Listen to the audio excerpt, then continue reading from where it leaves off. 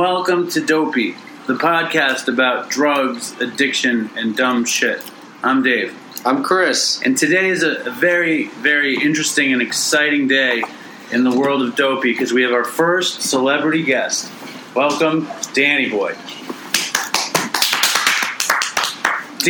Outstanding applause. Yeah, let's do a little bit better. We can do better. It's all good. Big DS.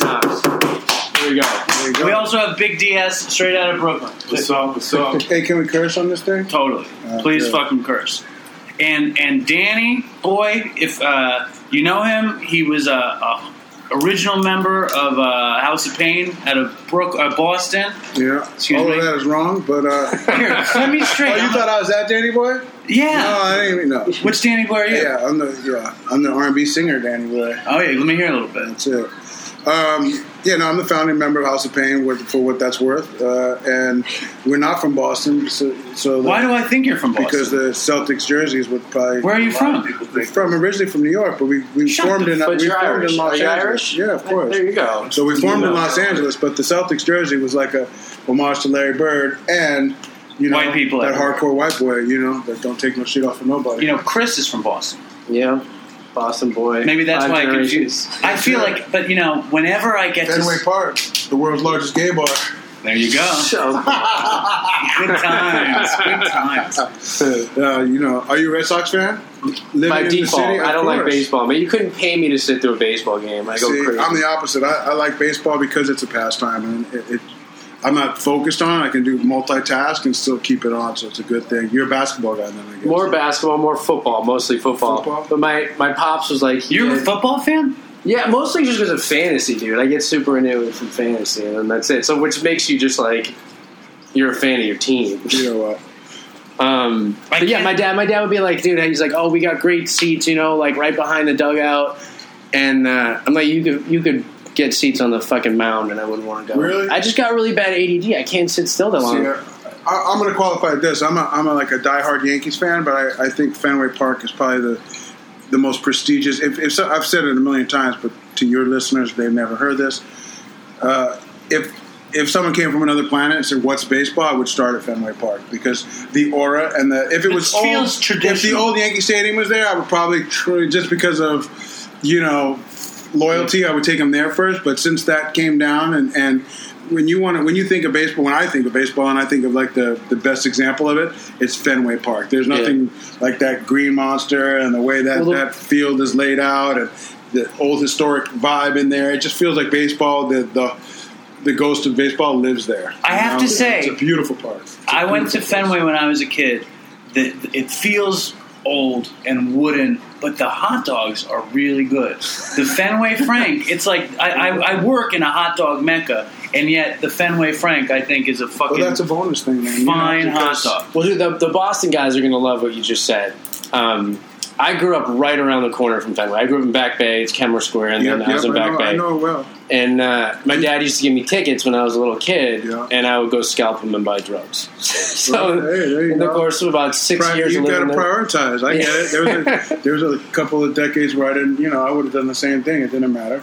People go, you remember when the play? I go, bro, I didn't get to see Mr. Baseball, Donnie Baseball play because I was in the club, swinging off the chandelier, drinking, fighting, fucking. I could care less about baseball. So there's a Yankees era that's like a classic era that I missed out on.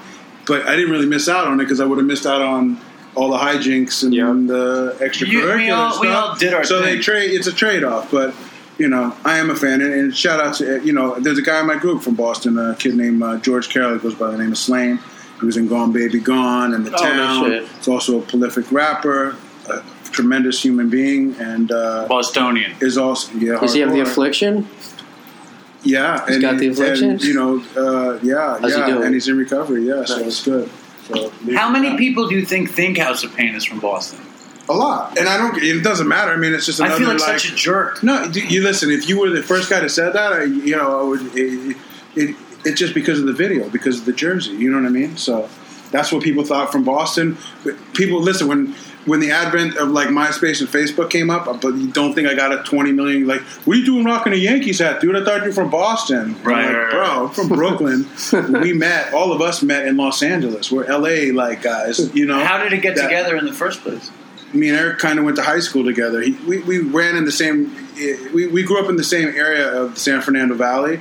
So even though we might have went to different high schools, he went to Taft for a while for like summer school. I went to Canoga, his high school, for half a semester. But in hip hop, there was like 5 white guys in the whole this 10, 20, 30 mile vicinity that were into it in the first place, early hip hop, and would go to like events, black clubs were only, we were the only white boys. So I would see him, and I knew him, and when he first made his first demo, he played it to me at a graffiti yard. It was a place where, it was only a few yards in that whole part. And there was one, I met him there one day, and he played it for me. I thought he was lying. I thought he was playing me a Rakim like unreleased material, because his early stuff, he was spitting at like, I'm not gonna say Rakim level, but it sounded like B-side Rakim stuff that I had never heard. It was before his syndication record came out with Ice-T, and he just got signed to make that record with Ice-T.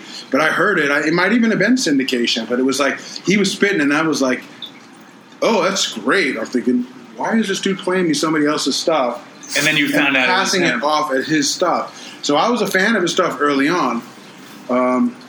Unfortunately, at that era, I mean, think about it. You're in high school and you get signed, and you're like a white rap guy. Like, they had grand plans for him. So he had one song that sounded like a club remix, one that sounded like this, one that sounded, cover all your bases, throw it out there, see which one would, and so it just fizzled out, I guess, and this is just my perspective on what happened. He might tell you completely different, but that's what I seen. And then when we reconnected, it was like, I was like, dude, listen, we started hanging out. I had a little, street gang of people. So I was like a little cult leader of the, the neighborhood kids, most of them Irish kids. We were all, putting our hands on everybody and running around and running amok. So people knew who I was long before House of Pain in that area. Right. Love me or hate me, you knew who I was. You know what I mean? And so when I started running to Eric again, I was like, yo, bro, let's do this shit, but let's do it this way. You know what I mean? And let's make, this shit and, do what we do. You know what I mean? Stop trying to be patronizing. And I don't say those terms. I'm looking back as a 48-year-old at this 47 fucking change-year-old. I'm putting those. But the point was, I was like, yo, bro, he was starting out with us. We were all in this club thing, gang, little thing, and he just started spitting about what we were doing, and it was more brolic white boy stuff, in the sense of we would go to the hip-hop spot, but we wasn't taking no shit off of nobody either. I was friends with everybody in the spot, but I wasn't some dudes would come in like Meek and, hey, what's up, bro? It get smacked around. It wasn't you couldn't put your hands on in Southern California is super racially charged, and I'd imagine if you're going hanging out with the brothers out in places like that, that could be an issue. It was racially charged. It was... We had busing just like Boston had busing, and so all my high schools, Ice Cube went to my high school. These dudes called the Throwdown Twins, which were related to Belle Biv DeVoe. Right. They had a group. Brett Mazer from Crazy Town. He was also made Search's first solo record. That Here It Comes. That was his beat. Okay. Wolf and Epic was the production crew, and they did. Poison and all those remixes. Wolf and Epic Ring, and he's in Crazy Town. He's the one of the Brett Mazer is his name. What? He was in Blood of Abraham. He was in Blood of Abraham as well, which was Eazy-E's white group. Everybody had a white group. That they were going. Yeah, I've heard of that Blood of Abraham. Come on, it's your people, bro. Listen, deduct 2 points. Deduct 5. Just deduct all the points. Come off that. So basically, and we're talking about Everlast here. We're talking about Everlast as far as pre House of Pain Everlast. If any of those weird ventures had hit, House of Pain wouldn't have hit. Yeah, it wouldn't have happened. So it was again, I saw that he was a great. He was a b-boy. He was one of the few. I respected him, and he respected me. But I had something he didn't. I had the branding and the fucking the plan, the style, and that I felt like he had the music, and we were like your cookies. We were. It looked funny. It was two different things put on. But that was the era. Yin and yang, that era was a rough, rough and not perfect and as fucked up as it could be, ragged, made it totally legitimate and fun. Yeah, that's a fan who got to hear it. All that stuff, Beastie Boys, Cypress Hill, House of Pain, it was fun. Because it felt like it was authentic real. as well. It was real. And here's the thing, and it wasn't over that's the what top, I was always looking for. As a dude who was a huge fan of black culture. Yeah, there's a fine line between being a quote unquote wigger, and believe me, I'm the guy you brought me over.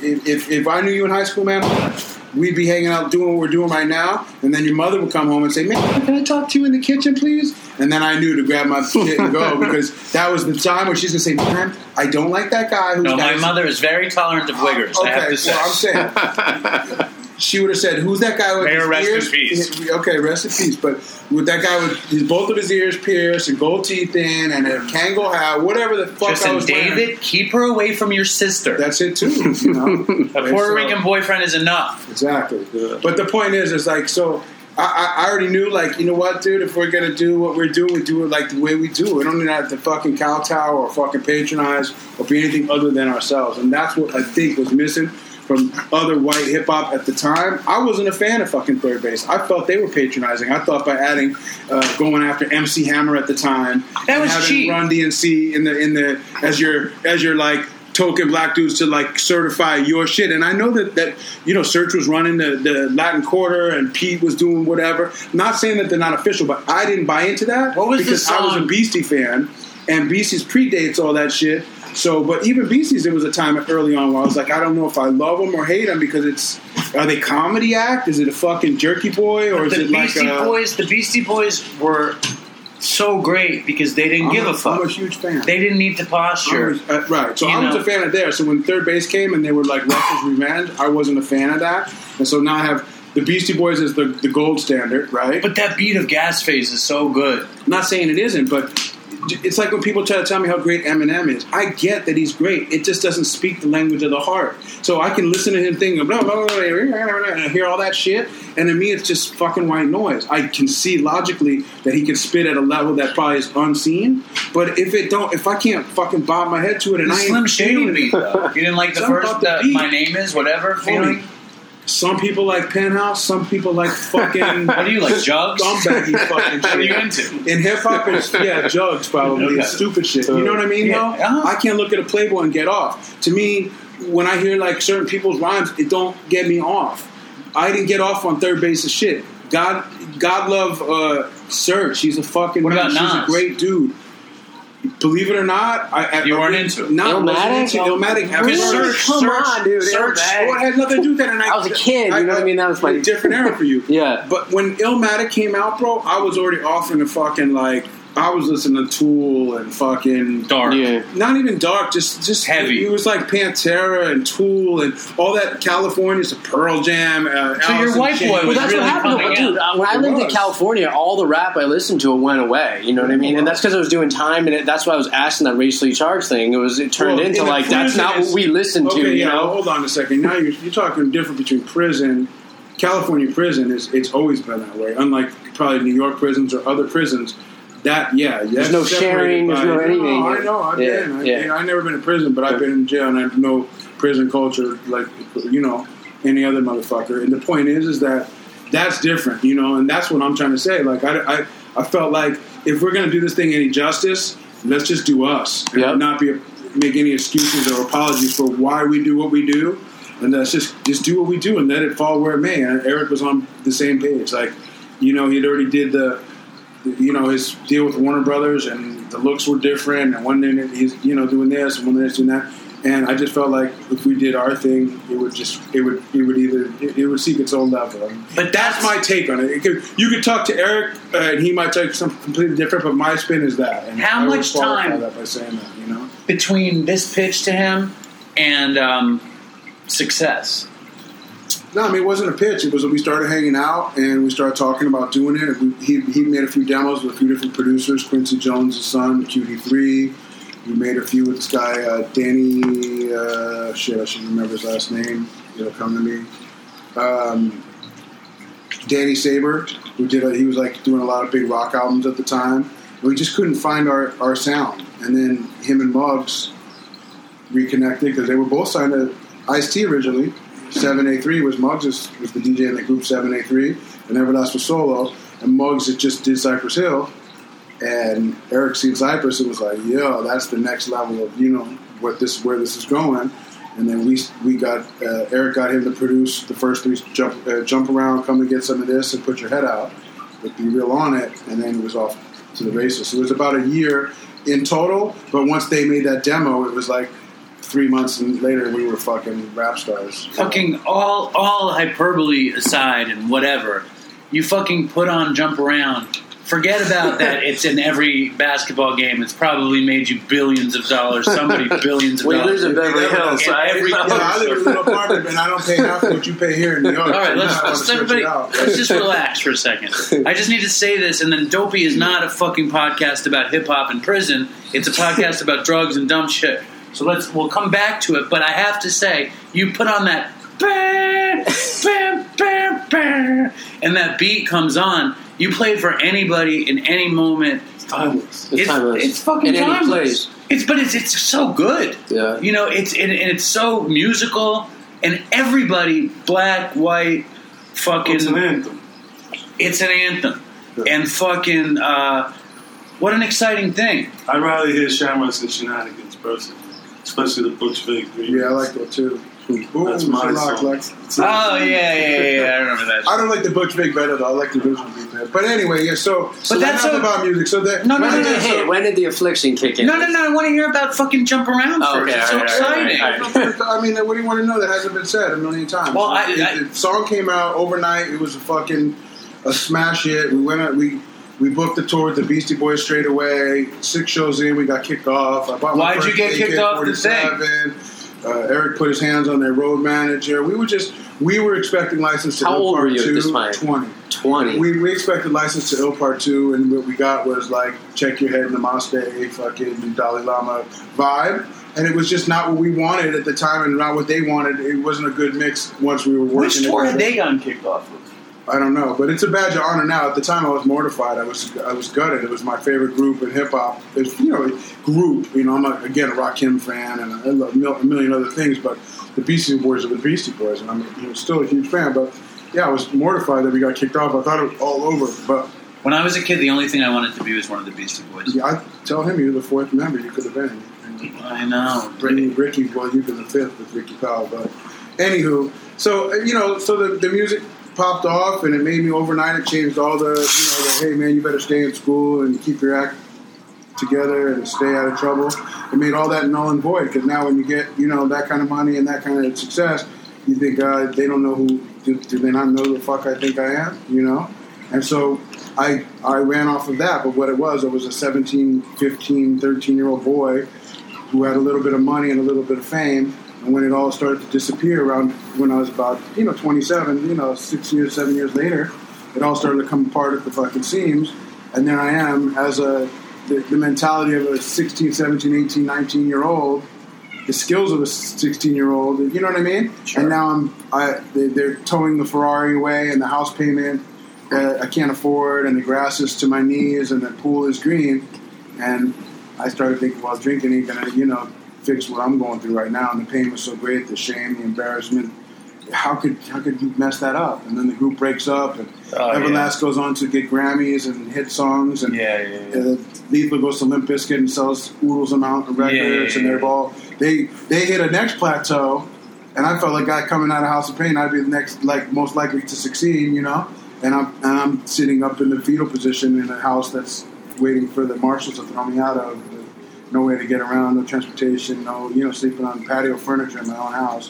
What was the thing that had you by the balls worst of all? Alcohol? Yeah, sure. No, I mean, I'd always drank, and I grew up in a family of alcoholics, stepfather in particular, and my father in particular. But my father he went to prison when I was 2 months old, so I met him twice.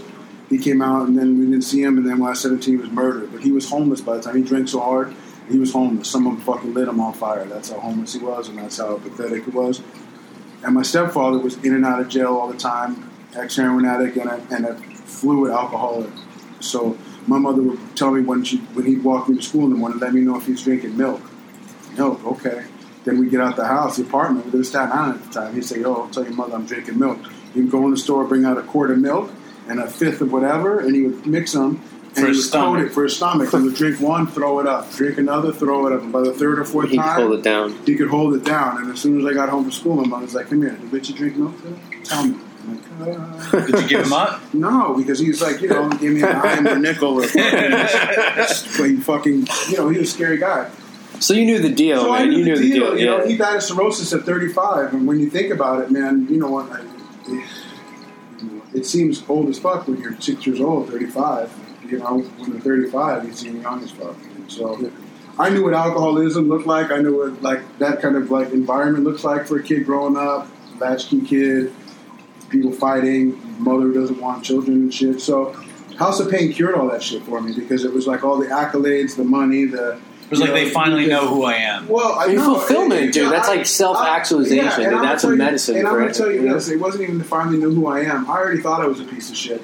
It wasn't that. It was more like, you know, that's an easy way I explain it, but the truth be told, it was just the big warm hug that I always needed. You know, like I didn't feel that like I had to suck my stomach in when I was fucking sitting down because I'm Daddy working House of Pain. It's a package deal now. I'm believing now that I'm good as I am. I'm enough. I've always bought the big lie that as I am in just me, I'm not enough. So I've been filling that with something at every turn. Yeah. I'm not smart enough. I'm not fucking good looking enough. I'm not thin enough. I don't have the right clothes. I don't fucking speak the right language. I don't have the right bicycle. I don't know the right fucking. And so you find ways to fucking get over those things. And my first drink, I remember like it was yesterday, bro, because I had tried drinking a few different times. We found a friend's mother's amaretto. We drank it. We threw up in the bushes. It was disgusting. I smell almonds now. I still get it. This is like 40 years. I had a few beers, and I just like, it's disgusting. It does nothing to me, you know.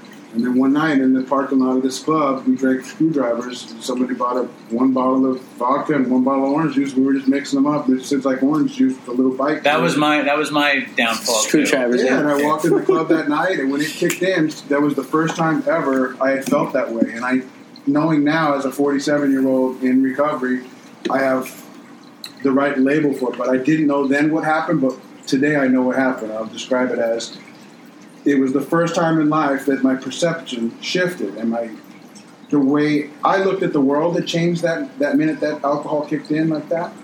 And even better, it changed the way I felt the world was looking at me. So prior to that drink and prior to that buzz, if you were whispering to me, I thought, who is he talking shit about me? This motherfucker's saying something about me? When I'm drunk and you're whispering to Manhunt, I'm like, he's telling Manhunt how cool Danny Boy is. Hey, man, Danny Boy's the coolest motherfucker it's have. Danny Boy's from Mickey Mouse Club, the fucking little gang. He's a tough guy. He liked it.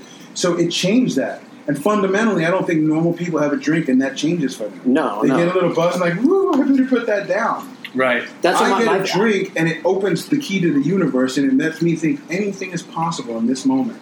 Talk about staying in the now and in the moment and that the glass is fucking always half full. It's when I'm starting to get my buzz on. And I go, whoo, I don't care. The weather's great. I'm getting laid tonight. $5 in my pocket. I don't care. I'm going to get there. Nothing is a care. For me, it was drugs. It was hard drugs, and I take them, and I could feel like I don't have to be afraid of anything. Like it was like really like any kind, like because I grew up a big nerd pussy in Manhattan in a very nerd pussy school, so I was never dominated. I kind of strolled around and had a good life, and nobody fucked with me because I was safe.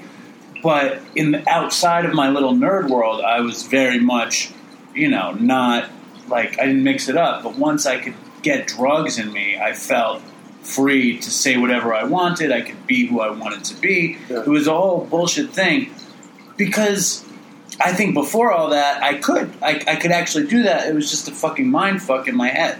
You know what I'm saying? Totally. That's what my first experience, and I've said this before on the show, it was the solution to a problem that I didn't even know existed. I didn't even have. I don't know. I think I did. I mean, they just labeled it as ADHD, loner, you know what I mean, hyper, and then I drank, and it was like, I think it was like untreated alcoholism. I mean, I was super into like bombs and all this other weird shit. That was basically my alcoholism coming out in a different way, and then I put something in my body, and it fucking clicked. And I remember, you know what I mean, like starting real early, like 13, 14, and trying to explain to people why, like, I could just be so much more successful if I had 3 or 4 beers in me at all times, just some sort of maintenance level drinking. Always, I really believed it. I'll tell you one better. I mean, growing up in the '70s, late '70s, early '80s, bro. By the time I seen Strange Brew, I don't know if you're familiar with the movie. It's a hockey movie with Bob and Doug McKenzie. look at the movie. It's Strange Brew, hockey movie from the late 70s. It's from the 80s, actually, and it's Bob and Doug McKenzie, and it's basically Bob and Doug McKenzie? I'm going to tell you, it's Rick Moranis and Dave Thomas. Okay. And they have a talk show. It's a fake talk show, and it's called Live from the Great White North. They were on SCTV back in the day. It's a comedy thing. It's probably predating it. And it's all around beer. Second City. And then, so there's, I'm looking at that, and then the Beastie Boys thing was all about beer. You know what I mean? And hip hop was all about 40s. So by the time I got to high school, I started off that club I'm telling you about wasn't a hip hop club. It was a new wave club. So motherfuckers were drinking, and there was no weed. It was unpopular. It was hippie shit. Okay. People who were going to new wave clubs were either doing fucking hard drugs that I didn't know about because I avoided that. But for the most part, we were drinking like vodka.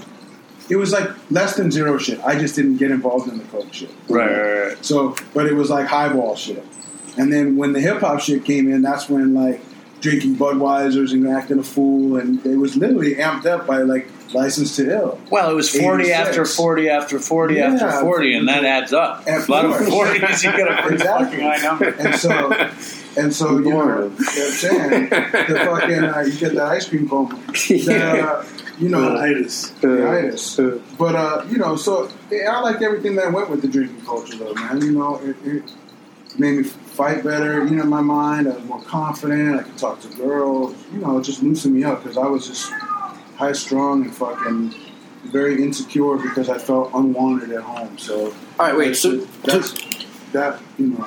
So wait, the band. So the band. Let's get back to the band. Started disperse. You were in your apartment. You don't want to get to the highs of touring the world with Cypress Hill, and that's where you want to go. I want to hear some depravity. I think there'll be depravity on the tour, though. There's no depravity on the tour. The funny thing is, bro, in the tour was like the good life, man. It was like, again, like I cut my drinking down. So House of Pain's pops. Like I went through all this bullshit prior to House of Pain. Like I was in a little gang. I got arrested for like. At 17 for attempted murder. I started picking up cases, and I didn't know what I was going to do in my life. I was unemployable because I was scared to go apply for anything. I didn't feel like I could do anything. And then the fucking cash register was like, fuck, how the fuck does this work? You know, I just didn't feel. Someone says hello, and you're like, oh my God. I was shy, and so, you know. And so House of Pain cured all that for me. And so when I started going on the road, don't get me wrong, we were drinking and fighting still in the sense of like we were the wild out type of kids, but as it progressed and as I got more successful, it felt like, fuck, I don't need to drink anymore because you have all those things. It's giving you what you wanted in the drinking. Filling the hole the drinking. So there was even a period of time, I think in like 93 or 94, where I was dry for like a year. I just I put the beer down, and I couldn't believe I did it. I met another guy who was a biker and just come out the joint, and he was like, I don't drink, brother. And I was like, fuck. And he don't drink. And we used to just go shoot pool at clubs. We'd go to nightclubs or fucking bars or whatever. We'd shoot pool and I'd hang out. And because he was riding all the time, he didn't want to get drunk up. Yeah. And I just we rubbed off on each other. And this guy used to bring him out on the road with me. We used to call him Big Rod Diablo. You know, we ended up being in a bike club later down the line. I was in an outlaw bike club a few years later with him. He was one of the, you know. What happened to that guy? I don't know. It's a great question, man. Yeah. The ATF raided that club, and our chapter in particular, and then he just disappeared, so I don't know what the fuck. I've heard good things and bad things. I don't know. So what'd they find on the raid? I don't know. I didn't get indicted, but I had left the club. What was the club? What was it? I don't want to say. You suck, Chris. You asking an outlaw bike club member his name? I know dudes that are not in the club anymore will tell you anywhere you want to, you know. I just, it don't matter. You know, I'll tell you. Can we mask your voice like they do? What's that show? It's crazy. The place I was telling you before, in the Impact, man, there had all Mongols there, and they didn't want the Vagos to come to the meetings there, which is not what AA is about. All right. And we have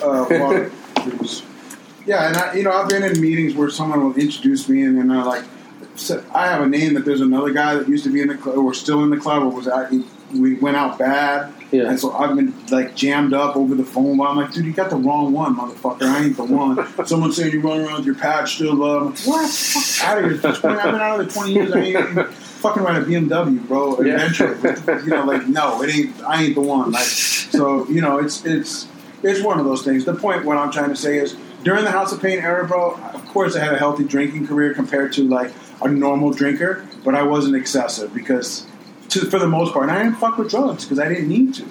But as things started to unravel, then I started to fucking not have any answers. And drinking was clearly a high school answer for a fucking grown-ass problem. Right. And so I got introduced to Coke. Coke was the devil in hip-hop, bro. If you were a cokehead, you were a crackhead. Like, that was like, you couldn't be anything worse besides being gay, a drug addict, or a snitch in hip-hop. Right. And that ain't my thing. I'm just Are telling you aware of powder, any gay drug addict snitches who had all three working for them? No, but I can take educated guesses on some gay rappers and some definitely drug addict rappers. But you don't want to put that out there right now? No, because I'm one of those dudes, like, if you can't prove it, like... Wait, so if you were fucking around with powder even that was left around down? Yeah. So there was a time where I was good friends with, like, Tommy Lee from Motley Crue, and I knew a lot of rock dudes. I knew a lot of... me and Mickey Rourke were tight, me and Tommy Lee were tight. I mean, I ended up probably offending more people like that because I thought who the fuck I was running around with, like, opposite. The last thing I did was hang out with rappers. I'm a hype man anyway. I'm a design guy. I was more interested in them and they were more interested in me. You know what I mean? Yeah. I wasn't interested in smoking blunts with name your favorite rapper. I just wasn't. Right. Yeah, I just wasn't. Maybe go to a bar with Cool Keith once in a blue moon. Like, that's cool. You know what I mean? I He's didn't a care nut. about... That's why it's cool. I interviewed him when I was a kid. He was crazy. Oddballs and the outcasts and right. weirdos. So, and in those circles, in particular, like the rock circles, Coke is like fucking party favors. Sure. It's not a fucking... it's not frowned upon. It's actually it's what endorsed. They do. Yeah. Yeah, so I would have parties after my house. We would go to... After the club, we'd go to the strip bar, and after the strip bar, we would come back to my house. And then strippers were coming back, and rock dudes were coming back, and a lot of these alternative groups, again, we were talking on the way here, and none of these were partying with me, but I'm saying, like, Rage Against the Machine, we took them on their first tour. Korn, we took them on their first tour. We took a lot of these rock alternative acts, and not those in particular, but other in that circle. They were LA bands. They would come over, and they had no problem doing coke and meth openly and freely. Right. And then slowly, I started doing coke, and because I dabbled once or twice in high school, and it wasn't a horrible experience. I just was like scared of it, and then it started giving me relief that I didn't feel I was getting any more from a fucking drink, because a drink is like bringing the party popper to a fucking 4th of July bash. If you're bringing out nobody's impressed. Yeah. Right. You want the fucking things that are going to lick shots at the moon. You know? Right. Yeah. And so I started dabbling in coke, and at first it was fun, then it was fun with problems, then it was just problems. The problem with coke and me is that I never know what result I'm going to get. One night it's great, I'm fucking the life of the party, I'm banging chicks galore, and then the next thing I'm crying, calling people up at the worst times at like 4 a.m. in New York, or coming down and looking for drugs, and it was my friend's coke psychosis was he always would be he was such a cokehead, but something shifted and it turned into whenever he did coke he was sure he was pissing his pants. He would be at a party or at a bar and he wouldn't be pissing his pants, but he felt like he was, but he always thought he was. So he's like you gotta stop doing coke, but he started just fucking doing dope. Mine was police sirens. Every time I would shoot coke, and every time I shot coke, the second I pulled the needle, I just hear it. I could be in the middle of the desert and I'd hear the police coming. So yeah, that's my thing. And so coke was like, coke's what I went to rehab for, because I started late, and then so I'd get calls from Everlast going, what the fuck happened last night, dude? I'm fucking tired of hearing calls about you getting coked out. Fucking, it's just like, it was embarrassing him. And he didn't fuck around. No, he didn't fuck around at all. So, and you went in willingly right on that? Even though we were a group, we early on hung out for like a couple years, like every night together and going to clubs together, and we did everything together. Then when you get a little bit of something and then you get it a little bit more, you kind of start to you get your own camp. We had different girlfriends. We had our own camps. Yeah. So the Danny Boy camp was doing different things than the Everlast camp. And if we happened to be at the same club that night, we'd sure hang out. But my camp was this one and his was that one. And then it started to, there was a greater and greater divide. And eventually when I started doing coke with regularity, people would talk. Yeah. It's newsworthy. Yeah. Yo, I saw Danny Boy at like 4 a.m. with these dudes doing coke. Right. Like, what? And it got back to him, and it was like, so I went to rehab first really to get the heat off. I was like, dude. Because it was an anathema in hip-hop to be doing coke. And it's not cool to be doing coke in hip-hop, and two, our from Jump Around, everything was downhill, even though the trajectory went crazy up and then it came down. How do you top Jump Around? You can't. I mean, it's very hard. I understand. You can't do it. So, I mean, in hip hop, I can't. I mean, there are anthems. I don't think there are many anthems that are that big at all. You know. So you can't. So when it started sliding back down to earth, that's when everybody started looking like, okay, what do I got to do to save myself on this thing? And so my answer was just do fucking more and harder drugs, and I found methamphetamines on a fluke actually. When I took ecstasy, I was also dabbling in.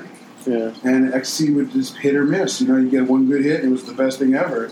You get a few bad hits, and you just felt like it was never coming on, and you were getting sick. And you're like, this sucks. Yeah. I'm not sure if I'm high. I know I'm high, but not in a good way, like in a weird way.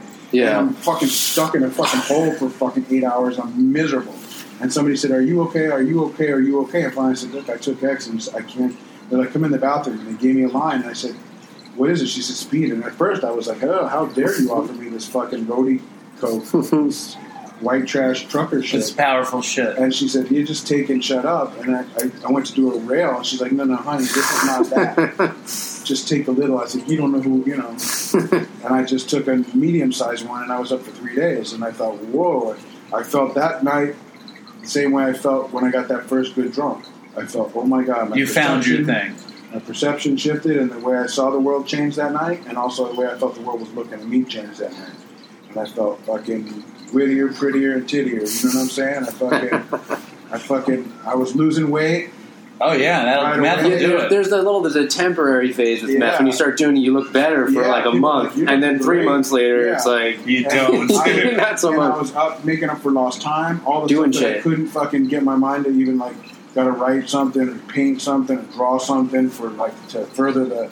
We need new T-shirts, or we need a new album cover. I was bored by that. I couldn't even get it up to think about doing it. It was like a task of like, oh, take out the trash when you're young. Like, I don't want to. It's super Adderall. You're getting shit super done. Adderall. So I didn't know that. So I started doing math. The next thing I know, I'm fucking creating them up all over the painting masterpieces, making it happen. See, I would do that, but I'd start rubbing my tongue in the back of my teeth when I would tweak. And then I'd talk like this for the next 2 days afterwards, so I'd sound like I was retarded. Yeah. I bite my fucking lip, and you get weird like injuries that are like drug related injuries. And you can't explain what the fuck's going on. You see the people that just fucking pushing in their face. That wasn't me either. Thank God. You gotta smoke it to really get like that stupid psychosis. I always smoked meth. I never got anything done. I was a horrible heroin addict.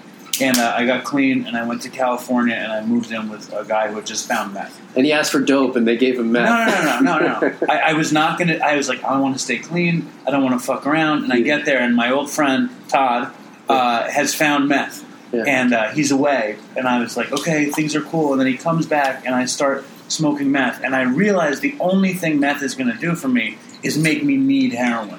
And it did. It didn't give me a second of inspiration. Or like... you're just on a different wavelength, a different channel. I never tried heroin in my life. Yeah. And I never saw the appeal in it. I'm sure if I did it, I would like it. But I was always terrified of needles and any of that shit. And so for me, meth was great. You know, it just was like... it was the answer I needed at the time to keep me up, to have any kind of drive to try to right this ship, you know? Yeah. And I thought at first it was going to work, and it didn't, you know? And what I learned in recovery is that you can't think your way into better actions, you got to act your way into better thinking. So you got to do the footwork, and then the upstairs shit changed. But so fast forward, you know, I'm in the band falls apart. Eric goes on to greater success. Leafa goes on to greater success, and I go into fucking faux homelessness. And I'm fucking doing drugs for 4 years straight with very little sleep. And I run into a guy that I know to be in the program, and he said, how you doing? And I said, how does it look like I'm doing? And he said, it doesn't look good. And the best I could do at this point, I was living in a little apartment with a girl, and there was a magazine stand on the corner and a used record store. And that was like the internet before the internet. Like, it was just dial-up era. And I was just like, I was still just window shop the world through magazines and records. Sure. I was your like conduit to the what was happening. Yeah. And you'd walk down the street and see Limp Bizkit sells 50 billion records. And listen and turn on the radio and hear what it's like every 20 minutes and fucking major appearance. And so, you know, and again, I was happy for them. Did you hate Limp Bizkit? No, not at all. I again, because I had nothing invested in it, I wasn't a fan and I didn't hate. Listen, my man was making good money and having a good time. Why would I hate that? No, I know. that there's a blowback on it now, and I understand that it's corny to most people. It's corny to me. But I don't. Some of the shit that most people probably think is like that good. Like it's corny. A lot of shit's corny to me. So I'm like, yo, Vanilla Ice was corny to me. I wasn't mad at Vanilla Ice for being a white rapper before we were. Everybody got their own audience and the shit that they're gonna. But that under pressure beat, you can't argue with. No, his went ding ding ding. Okay, let's slow down. You can't argue with that beat, But you can. I mean, that you can't take anything he says serious. No, you know that, right? I'm saying the point is fucking. I'm happy for everybody succeeding, but when it comes out of your camp, I knew it's gotta hurt. Yeah, it's gotta hurt. It hurt that I didn't live up to. I didn't show up for myself in my life. Those guys did the work. Never last, always right. But they were not afflicted. They did not have this disease. They just had really good math. They had clean math. No, they didn't. First of all, Everlast, he does his thing and he works really hard at it. He's gifted one, and he's a hard worker, and that's what you get when you have good stuff and you really work to do it.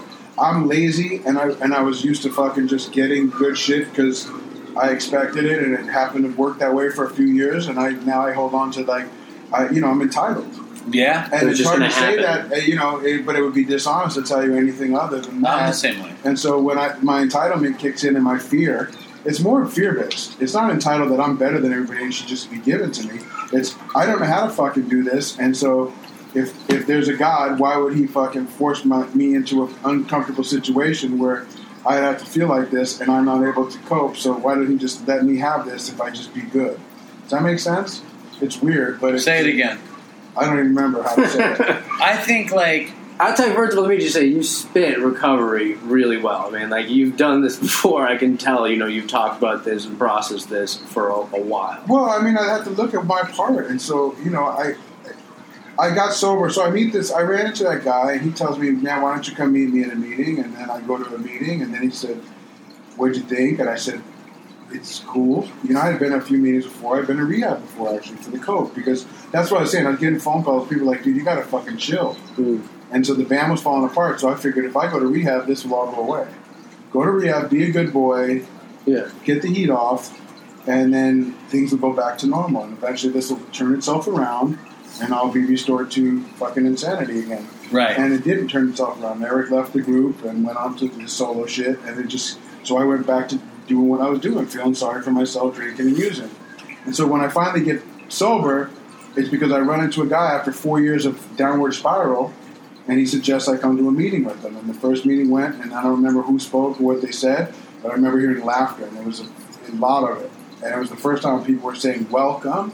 It wasn't really welcomed anymore. Anywhere. And people were welcoming. It was weird. It felt a little churchy, culty, whatever. But I remember hearing laughter, and it was enough to get me back the second night. The second night, I really didn't want to go. I was like, why don't you come tomorrow? I was like, slow down there, pal. Right, the second they say, why don't you come back, you're like, what do you want me to go for? But he had the great answer. He said, I said, man, I just fucking, I just got here. He said, you drink and use every day? Yeah. I said, yeah. I said, well, why don't you come to a meeting every day? No, I said, where was it? Is this Hollywood or where was this was a place called Radford Hall in San Fernando Valley. Huge recovery. A lot of you can go anywhere else in the world, tell that name, and they'll be like, "Whoa." Do they say Holmes there a lot? Why don't you come back, Holmes? Yeah. No? They do? They say essay? That's not my part of the valley. But, I like when they say that. Yeah, maybe it is. Yeah. So I started going regularly, man, and my shit started to get, like anything else. When you get a reprieve and you forget that little window of opportunity and you take advantage and you get, you start getting sober, I clean up well and fast, It's such a good thing, though. It's a great thing. So year one of my sobriety, I had a few commitments, So it went like this. I go to my first meeting. They asked me to come to a second meeting. I go to my second meeting, and then he says, why don't you come the next day? And then I was like, what do I got to lose? It wasn't that bad. And one day turns into 2 days and 3 days and 4 days. And before long, I've got 30 days. I get my chip, do my thing. 3 months, they said, hey, man, we need someone to do the treasury commitment. And it's like, I'm a tweaker. I'm not a thief. But you giving me the money to count? Yeah. And I started doing that, and it gave me esteem. Yeah. And I was sharing, which was scary, man. It's one thing to be, behind sunglasses and a hat on, rhyming, it's another thing to be like telling you, getting up to a podium and, sharing your experience. Of course. Because at that point, I don't have strength and hope. I just got experience. I'll tell you what it's like. Experience, yeah. Right. Yeah, ego. Right. So I get at 6 months. They say, "Man, why not you have enough time to speak at a meeting now?" I'm like, "Whoa. Yeah, we want you to be the leader, 20-minute speaker." I'm like, "Holy." So I went in there like trying to baptize a cat, but I come out like Tweety Bird. I was like, total fear in, and then come out, And they asked me at 6 months as well. And this is already after getting up in front of thousands of people. Yeah, you know what I mean? I know it's two different things, but it's amazing the dichotomy between the two. I'm just confused about baptizing a cat. Which is the good part? Baptizing the cat or coming out as Tweety Bird? Hey, try to baptize a cat. Because you don't want to. Because the cat doesn't want to get wet, and Tweety Bird is good. Yeah, it's Tweety Bird. Okay. I'm just like a little fucking happy bird. Right. And so again, all the things I usually don't want to do, especially in recovery, trying to do the things I needed to do, and that give me the most benefit. A contrary action in the beginning. Contrary action. So at 6 months, again, I start the secretary meeting. It was like a really popular meeting, so I was secretary, go get people to speak, blah, blah, blah. At 1 year, become employable. I get a new solo record deal. I had a group called Supermodel, signed to this big management company that managed the Limp Bizkits and the Corns and the Pamela Andersons, and they're starting a new label, and I got a group called Supermodels with me and this other kid, and it's like Crystal Method, the band, mixed with like what we inspired to be like MOP or Rakim. It was like hardcore hip hop over rhymes over like Crystal Method / tech, not techno, but that like industrial type. It was bitchin', it was badass, and people loved it. And so it was like, now I'm starting to get a little money, and I got a publishing deal. And it's exciting. It feels good to be a part of something. I'm going to get back into the fucking, restore to... This is about a year? Year and a couple months in, And then I get this big check at like a year and a half, and we work on the record, and in year 2, that label starts to fold apart, and the firm starts to just, And so coming around year 2.5, I'm only going to the meetings that are like... So first year was great. I did my 12. I did my... I'm sponsored dudes. I'm giving people rides. I'm fellowshipping. Year 2 was kind of really good too. Now I've got extracurricular shit like new cars, new watch, new girl, new... And at year 3, all that stuff started to be removed again. Like the deal fell through. Although I got paid, I spent all that money. My ego's on the line now because I'm like, I got a new record coming out. No, it's actually not coming out. It was shelved because the label fell apart. And I was also like, this is getting boring. And keeping it up. Yeah, where's mine? And I didn't get sober to feel like this. Yeah. And so at 3 years and some change, I thought to myself, well, Danny, I only did, talking to myself, I'm like, hey, man, I only did meth for like 4 years, and I've been sober like 3 and change. I give myself an early release from jail here, and I just have a drink. And I met a new girl. Yeah. She happened to be my man's, at the time, ex-girl, which made it even more exciting, Yes. And she's like, you're the one, I always knew it, and oh my God, and I'm not going to use meth anymore, but I still want to drink. And I'm like, I'm not ever going to use meth, but I'll meet you halfway and drink with you. Oh, there we go. But it really, when I looked back, it was all fear. It was fear that I was like, again, my ego was like, I hit a record, I'm doing this, and it didn't. My plan didn't manifest, and so I felt like fear. But I left the program. I left recovery, and I thought, with all I've learned in 3.5 years, I will never go back to drugs. I can clearly see how that destroyed my life. And with 1 week of drinking, I was right back on that. Wow. Right back on meth. And what I found that the relief I was looking for was not to be found at the bottom of a bottle of Corona. It just wasn't. You understand? And so I was back on meth. And I thought to myself, well, if this thing goes bad, I can always go back to it. And it went bad immediately. And I tried to come back. Ooh, and I shouldn't have said that. That's a... I'll bleep it. You also have to bleep all the countless references. Yeah. Oh, you go by you under... can do that. Huh? That's on Why, you. that's not your real name? Well, that's my real name, but we never use the last name on the show. It's anonymous to a degree. Well, you can do it. What do you mean I can do it? That's your value to the show. I'm the editor, man. I'm just telling you this. So the point is that after leaving the program, I thought if things go bad, I can always go back. And I spent 3.5 years trying to get back because once I threw away my program, it was hard to get back. And I didn't think I was ever going to get it back. I was in a meeting a few months ago, and this guy was talking about how people get up and they always say, you know, oh, my name's Chris, I'm back, you know, and they say the time, and there's this old timer, you know, the old timers have good stuff to say, and he was like, you know, I don't like that lingo saying I'm back because it kind of implies that this is a revolving door, and he's like, people move through this room like diarrhea, and they're just dying all the time, so if some of the newcomers coming in and they're hearing I'm back, that's the message that they're going to get. But I think when the person says I'm back, it's because it almost feels like that they're better because they've had time. I think that's when someone says, I've got 5 days back. It's like, I'm not really a newcomer. I'm back. Which is what I would always do, yeah. Yeah, that's true. You know, but both ways, it works exactly the same way. You know, for the person who says they're back, they're saying it because it's like, I know about this, I'm back. And then for the newcomer, they're like, look at this loser, he's back. Yeah. It's like it's negative for both versions. You know what I mean? I think... Again, I mean, the greatest about recovery, the one we're talking about, is that, you know, we don't shoot our wounded. So for me to come back was easy to say. I didn't mind saying that, but I felt that the vibe had changed for me, that I had given up a good thing, and I couldn't get back. I thought I was never going to make it back. By the time I made it back, I come in the room with no teeth, living on a couch in a warehouse. But your teeth are so nice. Well, you know, I got it restored to, you know, to dental sanity. Yeah. Hey man, I'll tell you, I'll give you a little tip. You ignore your teeth long enough, they will go away. All right? Trust me. I got to go to the dentist. I haven't been in years and years and years. Oh, that's part of getting, you know, recovered. So after the 3.5 year downward spiral, I finally made it back, and I've been sober ever since. So I celebrate on April 15th because when I came in, actually it was February, and somebody gave me some prescription medicine to sleep because my mind was so crazy when I first got sober, and I took it and didn't get a doctor to give it to me, and I felt a little weird about that, even though I wasn't using it to get high. I thought, my spouse said, well, whatever between you and your higher power, and I thought, let me push it. So I celebrate my thing as April 15th. So April 15th of 2005 is when I got sober, and I've been sober ever since. My second thing, and I'll just say it like this, you know, my life is far from perfect, but I have a great life. And for a dead guy, I'm doing good. You know what I mean? Like, I walked in the doors, I was dead.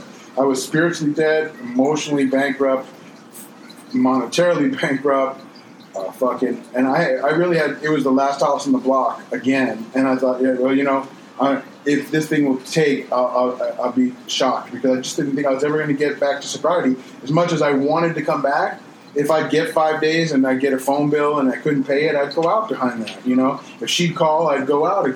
Yankees lose, I go out. Yankees win, I go out. It's raining. I go out. It's Sunday. I go out. Yeah, exactly. Because what's 5 days? What's 8 days? What's a week and a half? Right. What's three months? What's that? Yeah. It's everything and it's nothing. So I can throw it away because I can get it again possibly. But when you finally collect some drops, you realize, no, of course. It feels so good. So finally, this thing took. I don't know why it was different, because I tried to come back to the program 20 different times, and I just couldn't hear the. I just couldn't get on. I couldn't get it. I don't. I look at it different now. So when I first got sober the first time, I wanted my old life back, right. And I thought by being a good little boy that God was going to restore me to those kind of cars, those kind of houses, those kind of record sales, and those kind of. Well, nobody's selling anything like that. No, but I'm saying so I put expectations on my first sobriety. If I don't have this kind of car, this kind of house, and I didn't say that out loud. I didn't really think it, but it was in there. Yeah, I felt like I'm doing this I'm getting clean so I can get filthy rich, because that's what I was after in life. That kind of outside success, because that would validate me. And a claim. That's what he's doing with Dopey, the last Jewish waiter, oy vey. Hey, relax. No. But if you think about it, because long time ago, before I was fucked, I had a TV show, and I was doing a little something, and I destroyed everything. And I always wanted to feel that feeling again. Sure. And then I started working in this restaurant, and you see me in there. I earn my fucking money. I work like a dog. But I'm in it 8 years, and it's taught me humility. It's taught me how to show up. It's taught me how to work. And like these little projects, I obviously don't expect much to happen from them, but it gives me joy. It makes me happy, and it's funny. And here we are. I mean, it's cool that you're here and doing it. I think that's awesome. That is awesome. You're such a dick, Chris. So, hey, how do you live with yourself? It's all good. So when I came back in this time, I didn't want what I had or what I thought I was. I wanted a new experience. I just want whatever it was going to bring. I would have to be okay with it. Someone told me, hey, bro, if all you get out of sobriety is sobriety, then you need to be good with that. Right. Because the thing here is to get free.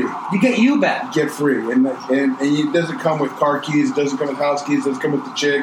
And so fast forward 11 and change, I'm happily married to the woman of my dreams. If everything went as good as He owns marriage, the Outsider's house in Tulsa, Oklahoma. I do, yeah. Oh, really? You know the movies, The Outsiders? Yeah, I bought the house and I raised some money and we're restoring it and we turned it into a museum. Oh, no shit, dude. That's awesome, man.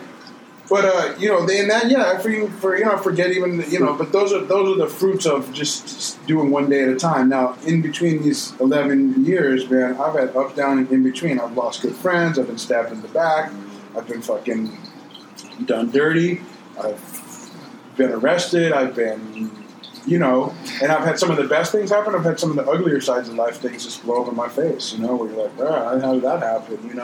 And it's constantly an ebb and flow of this internet thing. We were walking here. You're like, this guy had beef with you. I don't even know who it is. It's like, the thing is, what happens is the internet provokes all these weird, like, people think they have connections to you that they don't. It makes everybody feel good. Like us. Yeah, relationships that don't exist, and when you ignore them or whatever, they get hostile and they go at you. And it's like, I don't even know who some of these fucking people that they run in their mouth on the internet. And then the ones I do know, it's like I try to help them out. And if you no good deed goes unpunished. It's like, how much can I do before I'm like, go fuck yourself? And I usually don't tell them, go fuck yourself. I just ignore them, and that makes them even worse. And it's like, it's hard for an alcoholic because I wear my shit on my sleeve, and I'm an aggressive dude. And it's like, if you put it out there, I'm gonna, and I have to pause when agitated. All these things I learned by like doing the program, doing steps. It's tough, man, because if I don't live it, and if I'm not in the work, I'm a dry drunk. I'm a dry addict. Mm-hmm. I could end up in prison and on the couch again in sobriety with my best intentions if I'm not working a program. And I got to really stay connected because I forget, And it's just little things too. I reached out this morning to this guy who I was friends with that went out, and he's in trouble. But being there for him in a profound way, it was like, I care, but I genuinely care for this guy, and I really do, and I want him to be doing well, and I believe in his ability to be successful. But he hates himself, and just to be there for him, I really wanted to be there for him. But when I hung up the phone, I felt that better. I felt great. Dude, the only thing that helps get rid of my character defects is helping other people. You know what I mean? Well, and that's the whole point of the program. Yeah. The triangle is service, trust, unity, and recovery. But trust God, clean house, work with others. It's funny because Chris helps a lot of people, but he only causes me harm. I don't know why. I do so much for him, and then it's like... If you ever actually go back and listen to the podcast, the other shit we've done, it's just literally an hour and a half of him smashing me. That's all it is. It's entertaining, What do you want? What do you want? I'm easily smashable. That's how you roll. And that's what makes good. You have to have a yin-yang anyway for it to work. We need a little bit of play, Yeah. I don't, Danny is one of my regulars where I work, and I didn't expect him to actually come through, but what a great treat. Yeah, I mean... It was funny. You made him a little nervous. I saw when I was excited. I was like, I'd never seen him. He was buzzing about. I was like, Dave, you got a little pep to your step. I'll tell you what. The thing is that, so the plus side of the internet is that, so the downside of the internet is that every asshole or every fucking weirdo has your phone number or a direct link to you. Right. So I get people offering me to come to their weddings. I never met them. Right. Can I get your address? Or they buy something from me. I sell like swag for my Delta Bravo stuff. And then my mailing address is on the thing. And then I get letters and weird. It gets weird. Yeah. But the plus side of it is that you can support entertainment, independent endeavor such as podcasts, music, this. Yeah. So when it's good, it's good. And so I guess what I'm getting at is that, like, the fact that we can sit in your living room and record a show that goes to whoever your fan base is, it's cool. And so I wanted to support that, and I like you. You've always been nice when we come in, and he's got to edit it out, but we always give DS I go, yo, and that's his like little when he calls you, yo, that's all he says. Anybody styles you, yo. My wife even knows. So it's funny. And then I seen you on Facebook. I added you on Facebook, and it's like I like your vibe and the whole thing. But the truth is, like this is how this works. If I say no to this, then I get no as well, and I don't. It doesn't take anything away from you in the sense that like I would have did this for you regardless. And I have it's what. I don't mind talking about myself on my favorite subject some days, But the point is like I ask of people the same. So put it out in the universe so it comes back. I used to do a podcast, and I'd ask, some of my best friends or good friends now. For instance, Robert Romanus from Fast Times at Ridgemont High. I'm a huge fan of the movie and everything about that thing. And to get him on my podcast at first, he didn't want to do it. He was busy working. Which guy was he on Fast Times? Mike Damone, the guy. Dope. That's my boy. No way. That's my boy. But what a at character. first he was like, nah, I can't do it. I'm busy. Nah, I didn't give up. But I was like subtle, but like kept on him, and then finally he relented. And then took a long time to warm up. And now we're like, I would say good friends, and it's like, because people asked, I asked, and people said yes, and it developed into, my last birthday we had at the restaurant where he filmed the scene where he comes and goes, hey, you lost your wallet, want it back right there? We had my birthday in that same room of that same restaurant. It looks the same when they filmed it in 82, and he was the guest of honor, if you will. Sitting next to me is, the Deborah Foreman from Valley Girl, the star of Valley Girl. All these people I've met through either my podcast or what I do for a thing, and they're all like new friends that I've kind of accumulated because I asked, hey, I love what you do. I'm a fan. I'm also in this. It doesn't hurt, like I'm the guy from House of Pain, one of them. And then it opens a little bit. It probably gives me a little bit more thing. But the point is, when I show interest in what they're doing, they reciprocate it, and then it makes the world go round. And I didn't do it to get another one down the line for myself, but I know that if I don't give, if you want friends, you gotta be a friend. So I'm trying to be a friend. Well, I appreciate it. I think it's fucking awesome. I'm super grateful. Talk about recovery again. I know there's a fine line that we have to, anonymity at the level of press, radio, and television, but we are open to.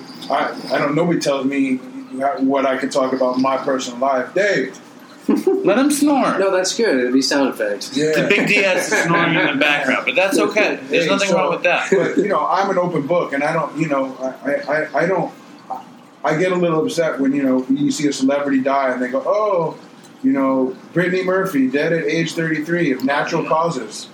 Yeah, what's the point? That's natural? Yeah. Like, okay. Why? How can they even say that, though? And I don't want to defame her, but what I want is a cautionary tale. I don't have kids, but if I did and they were fans, I'd say, this is what happens, or this is what could happen if you go down that road. But how could they even... I understand what you're saying. I don't know. But how could they sell that story as a natural death? I don't know. They do that all the time. They say respiratory failure. Yeah, they say blunt force. Or heart, or the heart thing. Yeah, you do enough coke, the heart does stop. Yeah. It's known to do that. Like, if that's natural... That's still the stigma, and there's coca is natural from a natural plant. I guess that's natural. Right. How they do it, I don't know. Yeah. But I don't.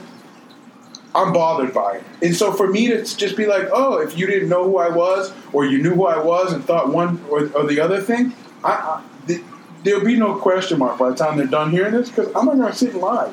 I'd rather not do an interview or talk about it and skirt the issue, bro. I had a major problem my whole life with getting comfortable in my own fucking skin and being right sized. I'm either too big for my britches or I'm not enough. And I'm coming from a place of fear 100% of the time until I started to get into recovery and do the work. So my two greatest fears are I'm not going to get what I want in life, or I'm going to lose what precious little things I have accumulated already.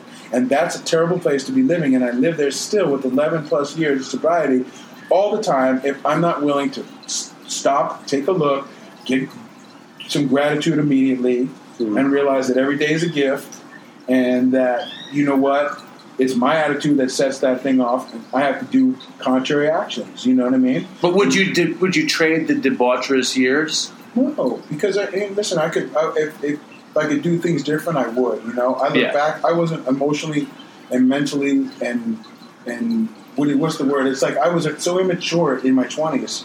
It probably looked like what a 10-year-old looks like. Right. I was just like, I couldn't imagine why people, when Korn first played a little club I was throwing, my manager goes, yo, what are you doing with them? I'm like, nothing. Great. He signs them and makes, you know what I mean? Right. My head wasn't in that. My head was just like, look at me. I couldn't even be bothered. I couldn't even comprehend making more money on other things because I was too busy being a peacock, thinking it was all about me. My head was so far up my ass. Right. So when I came out of all that stuff, and then I had to go through all the bad part of the drug use and the bad part of fucking losing your teeth and living on a couch and being unwelcomed everywhere you went, it kind of put me in a better... appreciate the little things better. And I appreciate the little things in life now way more than I appreciate a good new watch or a new car. Who doesn't like a new car or this, that, and the third? But that don't fix me. What fixes me and what makes me feel good is good friendships, good food.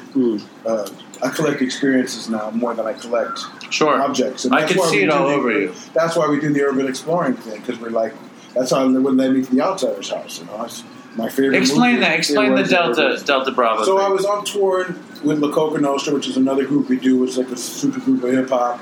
We were playing Kane's Ballroom, which is like the CBGBs of the Midwest, in Tulsa, Oklahoma. We had a 3-day layover, so I'd be in town for 3 days, and I was highly sober, highly caffeinated, and I just had bought a new camera. And I was like, what am I going to do with 3 days in Tulsa? Go crazy. I'm a East Coast or West Coast kind of, like, this is Tulsa. And then it occurred to me, my favorite movie, The Outsiders, was filmed here. And so I hired a cab, he took me around, and we found the house, we found the park, we found the drive-in, we found a few all major the spots scenes. from the movie. And it looked like it did when it was filmed in 82, because Tulsa doesn't happen like New York and LA happens. Where it doesn't change. You don't blink. Like where he works, you look in that neighborhood, I don't even recognize from 10 years ago, you couldn't even figure out where you're at, except for where he works is the only thing that stands out that's still original.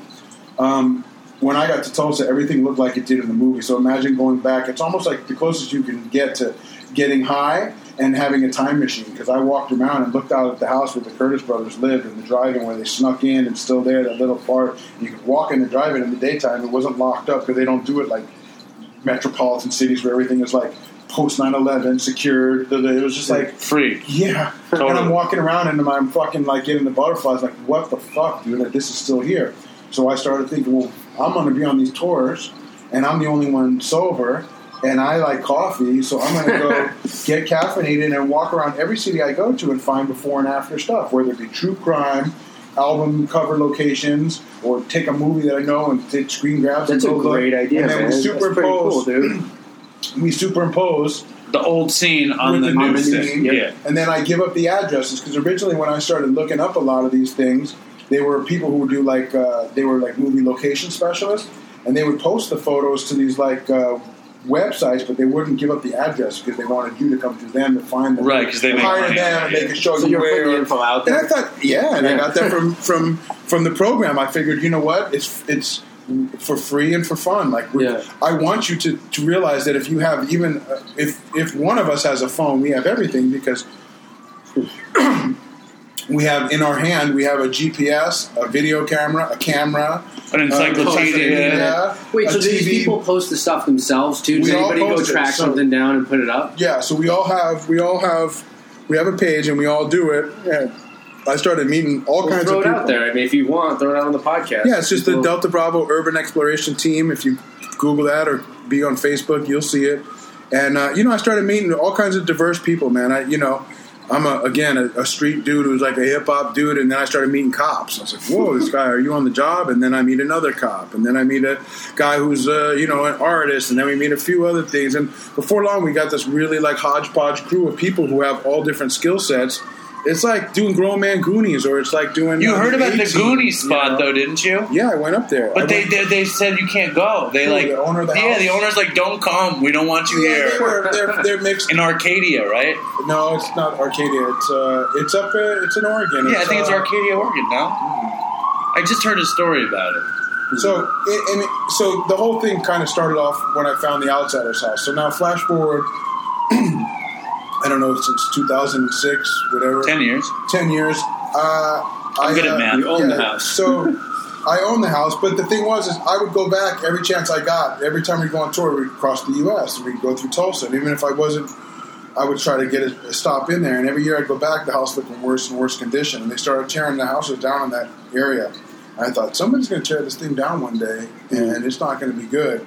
And so we started inquiring about it, and I didn't think the lady was ever going to sell. And I just wanted to say, hey, we're interested in buying it if you ever want to sell it, and take my number. And she told my man, I had my man call, I was scared to call, and she's like, yeah, I'm ready to sell now.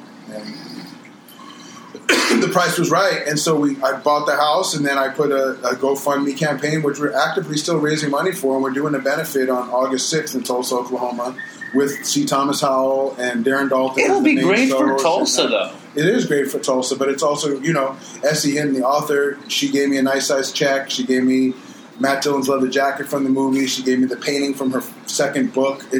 So people have come out of the woodwork with support, mow the lawn, restore your floors, put a new roof What on. if you wind up the mayor of Tulsa? I'm just looking for, I'm just one small guy in a bigger thing, and it's my honor to do this. So it turned into this hobby. Again, it's been a joy for me to just go around city to city and just look for these things and honor these locations, because it was a relief from being myself. I didn't have to promote Danny Boy or House of Pain or Coca Nostra full time. I could just promote the stuff that inspired me to do House of Pain, La Coca Nostra, or anything. So that's really as a cool Beastie hobby. Boy fan, we would go around and look. We'd take the video and we'd chop it into pieces, and we'd find where it was shot, and we'd rematch it, or famous posters, or LL Cool J's record where he's leaning on the Jaguar on the school fence. Where's that school? It's St. Albans, Queens. Where's St. Albans, Queens? It's a fun Let's get it right out there. Yeah. Here's the school. Where side of the school did he take that from? Let's there's the match. Let's then take a photo and then mash it together and give it up. You guys were doing a TV show about it too, right? I was supposed to do a TV show. I'm still dealing back and forth with them. Unfortunately, with who?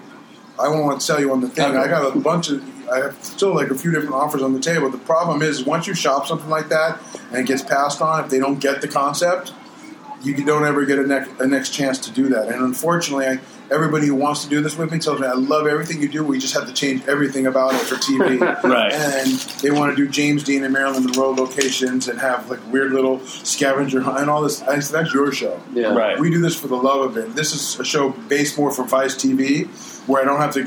People get it or you don't. Right. They want me to find something at the location and take it. I go, we're not American pickers, dude. We find nothing but the spot, and we honor and we post it. And that's the But point. is there money involved? Do you get it? And I'm like, no, we don't get any money. The money is spiritual. Yeah. It goes in the treasure chest. Yeah. Again, I know what it's like to have the IRS come take your shit. I know what it's like to have the tow truck company take your cars out of your thing and repossess them. I know what it's like to have the bank take your house. And they don't take it because they want it. They take it because you didn't take care of it or whatever. Yeah. And in life, you can't take the treasure chest of experience from me. No. So no matter if I'm rich, poor, everything in between, it's the experience at the end of the day that mean the most to me, and those are the things that you can't squander, you can't smoke them, you can't lose them, they can't be stolen. So I collect those more than I try to collect the outside It's stuff. beautiful. I mean, that hobby, I was just saying the hobby, the way that you came about and stumbled upon that is amazing. And then it's even kind of infused with a little bit of sort of recovery philosophy in a way. 100% you know what I'm saying? recovery philosophy because and then ironically, it kept you said you were sober and caffeinated, so it even originated sort of in a way from the sobriety, it was, that's what it was. I mean, I was just bored.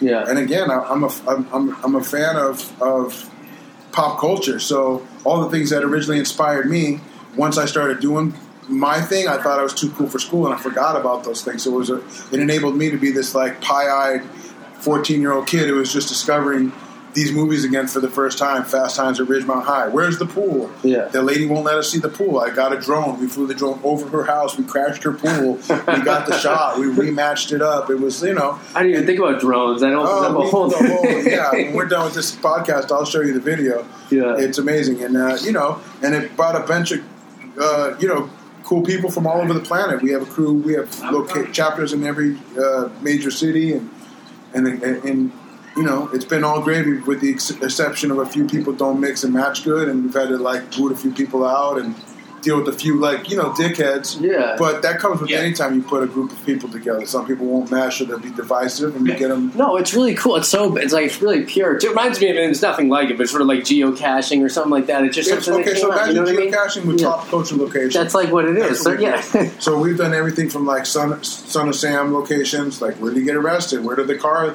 that led to his arrest was parked in front of a hydrant? Where's that hydrant? Yeah. I got the ticket online. I can't read tickets. Oh my God, he's a cop. Let me show my friend who's driving the car. It's an awesome No, he looks at concept. that. We find the hydrant. We find the news clipping. I match the news clipping to the actual hydrant that's still the same hydrant. They haven't replaced it. Yeah. Same wall. And you're like, oh my God, that's where they found him. I live in that neighborhood. I didn't even know that. I was 7 when that And happened. then you talk to the people and then around. you talk to people and they remember it, and Love that. you meet people. It's been the greatest hobby ever, and I feel like we reinvented it because there was urban exploring and it existed. Urbexing is like what they do in Canada. Yeah. They do it in Milwaukee and in Detroit, where the infrastructure of the old school city has fallen apart and they got these old buildings they can explore. But we don't have that in Los Angeles and New York because property values are so high. It's just always nothing is redone. abandoned. Yeah. Right. So it's always Nothing's redone. left. Yeah. So I took what we did have and we were rich in pop culture, and I started looking for those things and from a bygone era, the golden era of hip hop. Yeah. But there's 80s something movies. also cool about seeing the same spot superimposed on a spot that doesn't look anything like it, just for the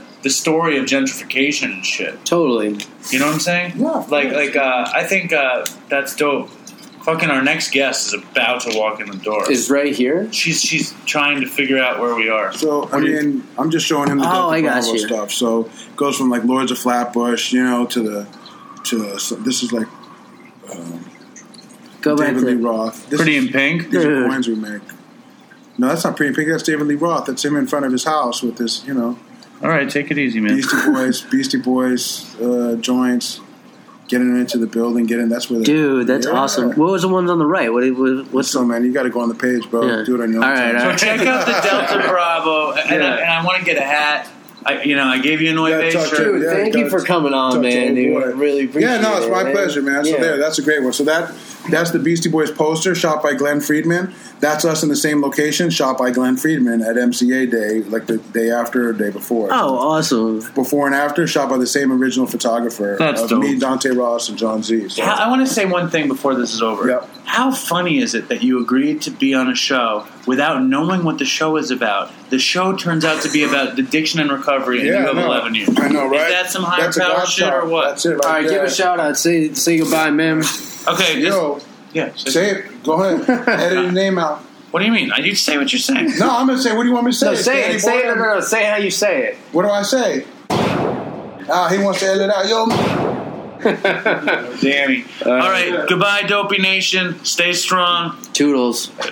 I want to take a walk around the world. I wonder would it do me any good? Until I get some money in my pocket, then I guess I'll just have to walk around my neighborhood. But I want to be good so bad. Want to be so good, so bad, so bad. I want to be good so bad. Bad desire's all I ever had. And I want to take a ride up in the sky. Watch this aeroplane just pass me by. And I want to see a Lear jetliner take a dive, just to show all of these people what it means to be alive. But I want to be good so bad. Want to be so good, so bad, so bad. I want to be good so bad. Bad desire's all I ever had.